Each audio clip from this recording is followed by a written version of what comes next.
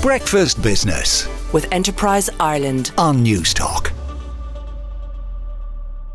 Owen Burke-Kennedy of the Irish Times reports that emissions per capita in Ireland are more than a fifth higher than the EU average because of agriculture, according to a report from the Central Bank.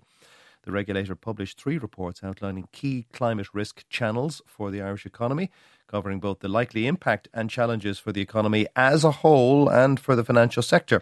The Climate Observatory report provided an update of the state's main climate-related metrics. It noted that by global standards, Ireland is an emission-intensive economy.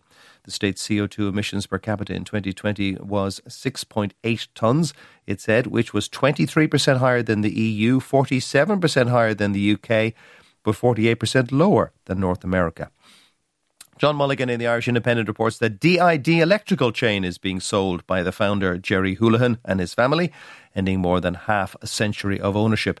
It's been bought by Select Technology Group, an Apple premium reseller that operates the CompuB chain in Ireland.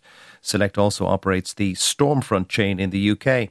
DID Electrical, whose name originally stood for Deliver, Install and Demonstrate, has 23 outlets across the country, and the acquisition is subject to competition clearance. The DID Electrical brand will be retained, and the purchase will boost Select's portfolio to 29 stores in Ireland and 51 in total.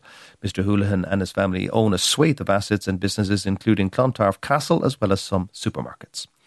The London Times reports that an Abu Dhabi-backed consortium has struck a deal to repay the Barclay family's bank debts in a move that could pave the way for a foreign takeover of the Daily Telegraph Group. The deal with Abu Dhabi's international media investments and the American Redbird Capital could derail a formal auction for the newspaper. Frederick Barclay and his late twin David bought the Telegraph titles almost 20 years ago, and the family have been seeking to block rivals from taking over their media empire since the breakdown of debt talks with Lloyds. Redbird IMI will fund the bid by providing £600 million loans for the Telegraph and the Spectator. Breakfast Business with Enterprise Ireland on Newstalk.